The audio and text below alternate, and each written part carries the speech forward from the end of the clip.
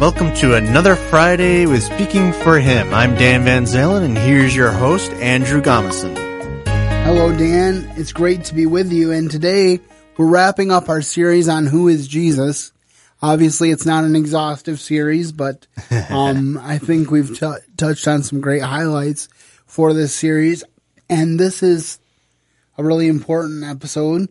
It's called Jesus Did All the Work. And essentially, what we're going to talk about today is that there was nothing in us that was worth saving or that we could save ourselves. We needed an intermediary. We needed Jesus to come and do the work necessary for our salvation so that we could attain it, so that we could be worthy of Him and of heaven.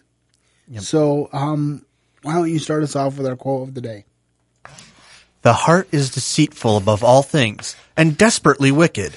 Who can know it? Jeremiah 17:9. And this basically goes right back to the basics. If any of us starts to think that we're good, we can think about this scripture. So the heart of man is deceitful above all things.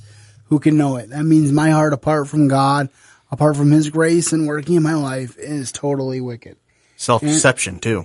Well, self-deception, too. We tend to think that we're great, and then we realize when God deals with us one-on-one, hey, you're not that great. And if we're all honest, we've had times in our secret place where we have bad thoughts or we do things that we regret doing, but God's grace is what sees us through. Yes. Okay, so I'm going to just read these headings, and then Dan will read the verses and we'll discuss them together. The first one is, no one seeks after God. As it is written, there is none righteous, no, not one. There is none that understandeth. There is none that seeketh after God. Romans 3:10-11. And this is another tough one for people because we have the predestination versus free will debate in Christian circles. Oh, yeah, that's a big one. First of all, let me preface this by saying I believe that both coexist beautifully in the pages of Scripture. It's very evident from this Scripture that nothing in us has the capacity to seek after God of our natural volition. Yes. But that's why Jesus came down to earth to reach out to sinful men, to show them their need for a Savior. And I believe He still does that reaching today, where He reaches down and says, you need me. You might not have known you needed me, but you need me. And yes. in essence, without doing it in an audible way, there was a time in my life where He called my name and He said, Andrew, I want to make you more than you are. Yep. Not only that, I want to not just remake who you are, but make a new you. There's a popular quote that says this: God did not come to make bad people good as much as He came to make dead people alive. Yep. The Bible says we were dead in trespasses and sins, but He made us alive through Christ. And so that's an important thing for us to know. Yeah. Jesus came to seek us.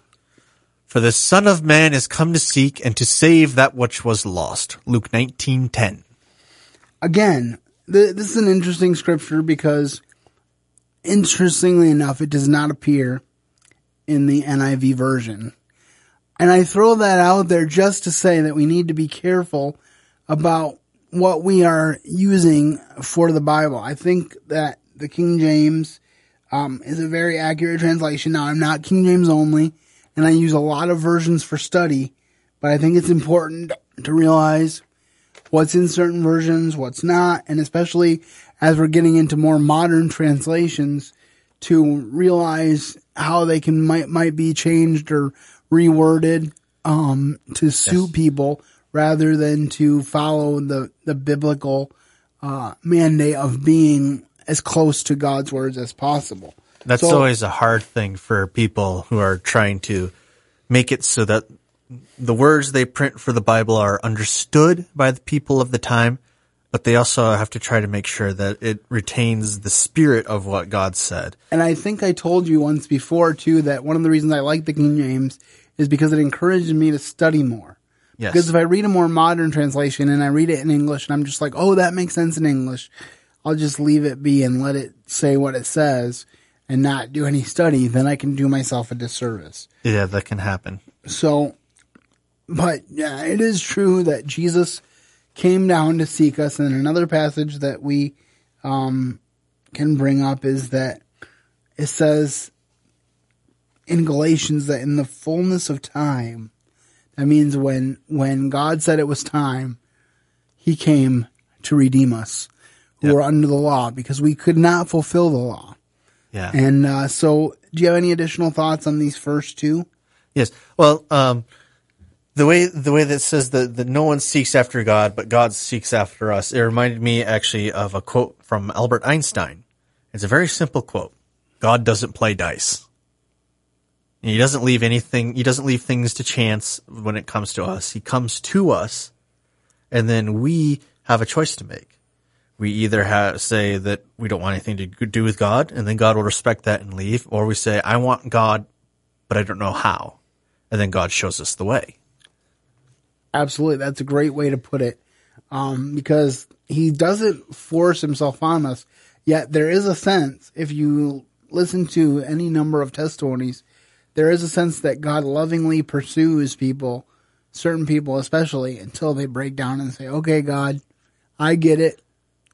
I mean, you've been lovingly chasing me, and now I finally surrender. I can definitely reflect back on some years of that myself, even though I was saved at a young age, to realize as a teenager that I was struggling with my self-identity, and he continued to pursue me until I was able to make a full surrender. That's a good point. Even when you give yourself to Christ, that doesn't mean that God won't stop pursuing you. It won't stop trying to help you. Absolutely. So our third one is Jesus fulfilled the law. Think not that I am come to destroy the law or the prophets. I am not come to destroy, but to fulfill. Matthew 5:17. And in this passage, we see that Jesus is saying, I'm coming to fulfill the law. So he didn't throw out the law, but he does say to us, you can't fulfill it on your own. Yep. So I'm going to come and I'm going to fulfill it for you, because there is no way that you can do it. And the Bible says that the law is a schoolmaster to bring us to Christ. So as we study the law in the Old Testament, we see there's no way I can do all that stuff. Yep. And in fact, Jesus said to the Pharisees, who incidentally added to God's law even more laws, which doesn't make sense to me because they already couldn't fulfill the ones that were there. But he basically said to them, you give your people, the people under your charge, burdens that even you can't bear. And yet you're telling them they have to do it. Yeah, one of those laws, if I remember right, there was a white line strung around the city of Jerusalem, and you're only allowed to take 1,200 steps outside that line on the Sabbath. It's very interesting. I kind of learned about a Sabbath day's walk when I was preaching from the first part of Acts. Yep. Because they took like a Sabbath day's walk out to be with Jesus when he was ascending, and then he said, go back to Jerusalem and wait for the Spirit. Yep. And originally I had talked about it being a long walk, and then upon further research, I realized that they weren't allowed to walk very far. No, not at all. Sabbath day, so it's one of those laws the Pharisees and Sadducees put into place to make certain people didn't work on the Sabbath. Yeah. And isn't it interesting that they always complain about Jesus working on the Sabbath when basically all he did was say words and people were healed, but they still said you're working on the Sabbath. Yep. I always found that comical, that it is. He did less work than any of them did on the Sabbath, probably. Oh, they had to walk a long ways to find him. Cause like you pointed out, if your beast falls in a hole on the Sabbath, you're going to dig him out. Yes. You're not going to leave him there. So, what's even more comically hilarious is how comically they missed the point to that law. God says don't work on the Sabbath. That doesn't mean you don't do work-like things on the Sabbath. That you need to survive. Yes. It means that you don't go out and do your job on the Sabbath. You're supposed to rest from your job. That doesn't mean that you necessarily have to rest from working to live your life or to teach your children or rescue your animals or what have you. Exactly. Next is he gave himself for us. I am crucified with Christ. Nevertheless I live. Yet not I, but Christ liveth in me. And the life which I now live in the flesh, I live by the faith of the Son of God, who loved me and gave himself for me. Galatians 2:20. And this is Paul talking about his change of life. Remember, he was Saul of Tarsus in the beginning of Acts chapter 9. The end of Acts chapter 9, God knocks him off his high horse, quite literally. Pretty much, yeah. And then he does a 180, and the zeal that he used to persecute the church, he uses to preach the gospel. And isn't that a wonderful thing? It is, because the zeal was right. It was just misdirected, and God redirected it and made him a great missionary for the things of God. And he says, I am crucified with Christ. I live, but more than me living, it's Christ living in me. It's that new life we were talking about. Yes. How he made a dead man alive. And it makes for such a great song, too. Well, that's true. It does. But the reason it makes a great song is because it's a great truth. Yes. So before we go on to the last one, do you have any additional thoughts on these last two that we've talked about? I know you've been interjecting pretty well, but I just wondered if you had any additional thoughts. Well, for this last point, particularly the quote for Galatians, it reminds me that now that I think about it once more after not thinking about it for a while, bad Dan, but it reminds me that even when I screw up and I fall over and I live in the flesh, that's not the end. It really isn't. Even though I'm living in the flesh and I'm uncomfortably aware that I do that far too often, I still have the faith. And through the faith, God can fix me. God can set me straight and, use me for his good. And that's a wonderful, a glorious thing. And I am so happy it's true. It is very true. And as a matter of fact, the same writer, Paul, in Philippians chapter 1:6, he said, he who hath begun a good work in you will be faithful to complete it until the day of Jesus Christ. And that's another actually great verse about him doing the work. And notice that he doesn't say he'll continue to do the work until you die. He says, I'm going to continue doing the work until Jesus comes back, which is a distinction that many people seem to miss. All right, finally, he is the only way. He that believeth in him is not condemned, but he that believeth not is condemned already, because he hath not believed in the name of the only begotten Son of God. John 3:18. Now, in some ways, it may seem like we kind of talked about this when we talked about Jesus being the way of salvation. But this is such a key point that it's worth mentioning here as well. There are many circles of religious people who say there are many ways to God. Now, I will admit it to this degree, that there are many journeys that God leads us on to bring us to Jesus. If Dan and I talked about our stories about how Jesus became real to us, we would both have very different experiences. But it's still the same Jesus. Yes. And there's only one way to get to heaven, and that's through Jesus Christ. Yep. And it says very simply, there is no middle ground. No. There's no fence. There's no purgatory.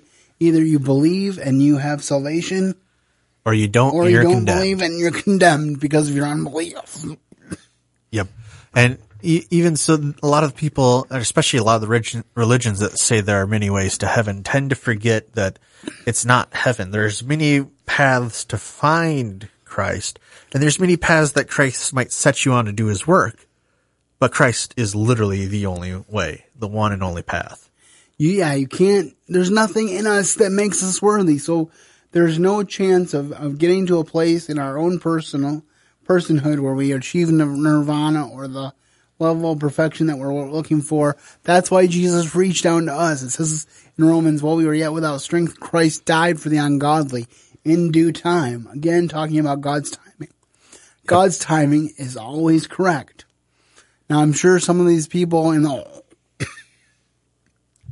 Old Testament who were waiting for Jesus were wondering why he was taking so long. Yep. But ultimately, his timing is correct. And I'm sure some of us who are waiting for his return wonder at times why he's taking so long.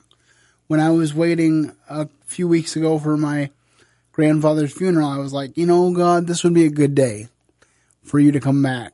Take my grandpa and then bring me up a few seconds later. And then we can just meet each other in the air and we don't have to spend any time apart.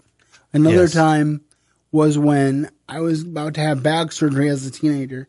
I was like, God, if you could come back before the back surgery, that would be awesome. I'd be really grateful. But I realize even as I'm saying those things, that those are very selfish motives. Yes. For wanting Jesus to come back. Because you notice in both those cases, it wasn't about me seeing him. It was about you being relieved from the pain. Yes. So I say that just to say that as much as we should long for heaven, we need to long for heaven because we long for him. Yeah. It's like I saw this saying that a lot of times people say, if you come to Jesus, you'll get all this great wealth, all this great grace, so everything will work out right for you. But it pointed out that the main reality is that he does give us some bonuses. He does give us blessings. Yes. But the main reality is we need to come to Jesus to get Jesus. Yes.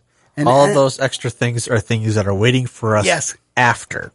Yep. And he delights to add those things to us. He says every good and perfect gift comes from him. So he delights to give us those things, but that's not the primary. The primary is come to Jesus to get Jesus. We all need Jesus.